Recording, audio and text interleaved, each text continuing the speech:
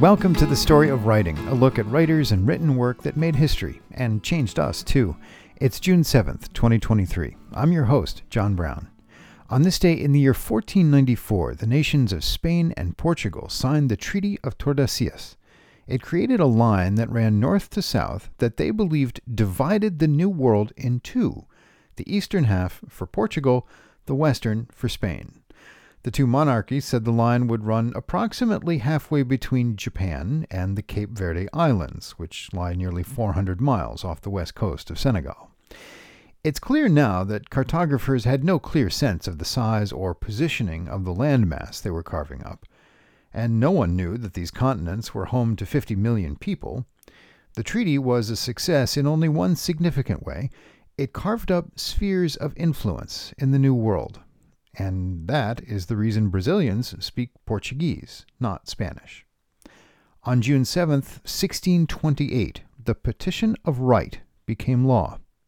It is considered one of the three English charters that limit the power of the monarchy in order to protect the British people. The other two are the Magna Carta and the 1689 Bill of Rights. The Petition of Right codified four principles: no taxation without the consent of Parliament, no imprisonment without cause, no quartering of soldiers on subjects, and no martial law in peacetime. These protections were in response to King Charles I. He was an authoritarian king who believed he had the divine right to do as he pleased. His wars, the taxes he levied to pay for them, and other actions were crippling the nation and turning the people against the government. The British Parliament withheld the king's funding until he agreed to the petition, but Charles continued taxing his people and going to war. This led to a civil war and his execution. And it was on this day in 1776 when Richard Henry Lee said the American colonies should form an independent nation, free from British rule. Lee was a Virginia delegate to the Second Continental Congress. His proposal, which came to be called the Lee Resolution, was seconded by fellow founding father John Adams, and it led the 13 United States to draft their Declaration of Independence. In 1938, on this day, forces with the Chinese nationalist government, led by Chiang Kai-shek, breached the Yellow River Dam near Zhengzhou.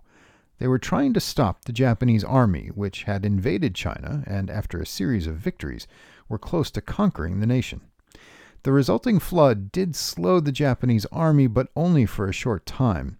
It allowed Chinese soldiers to make a strategic retreat, which preserved the government, but the flood killed an estimated 800,000 Chinese people. It created 4 million Chinese refugees driven from their homes by the flood, and it destroyed the region's farmland. The Chinese nationalist government blamed the Japanese for the dam breach. The disinformation was supported and spread by Chinese newspapers friendly to the government. On June 7, 1965, the U.S. Supreme Court ruled that states could not prohibit married couples from using contraception. In the case Griswold v. Connecticut, the justices cited the Constitution's protection of marital privacy. And it is the birthday of American poet Gwendolyn Brooks. Born in 1917, Brooks' writing gave voice to black experiences and perspectives from before the Second World War through the Civil Rights era and to the modern age. She was the first black poet to win the Pulitzer Prize and the first black woman to hold the role of consultant in poetry to the Library of Congress. Today's reading is from Maud Martha, the story of a girl, much like Brooks herself, who becomes a woman in 1940 Chicago. Written by Gwendolyn Brooks. Dandelions were what she chiefly saw, yellow jewels for every day, studding the patched green dress of her backyard. She liked their demure prettiness, second to their everydayness, for in that latter quality she thought she saw a picture of herself, and it was comforting to find that what was common could also be a flower. That is the story of writing for June 7th. Thanks for listening. On tomorrow's episode, the U.S. Antiquities Act and George Orwell's novel, 1984. What writing has changed you? Please let me know at storyofwriting.com.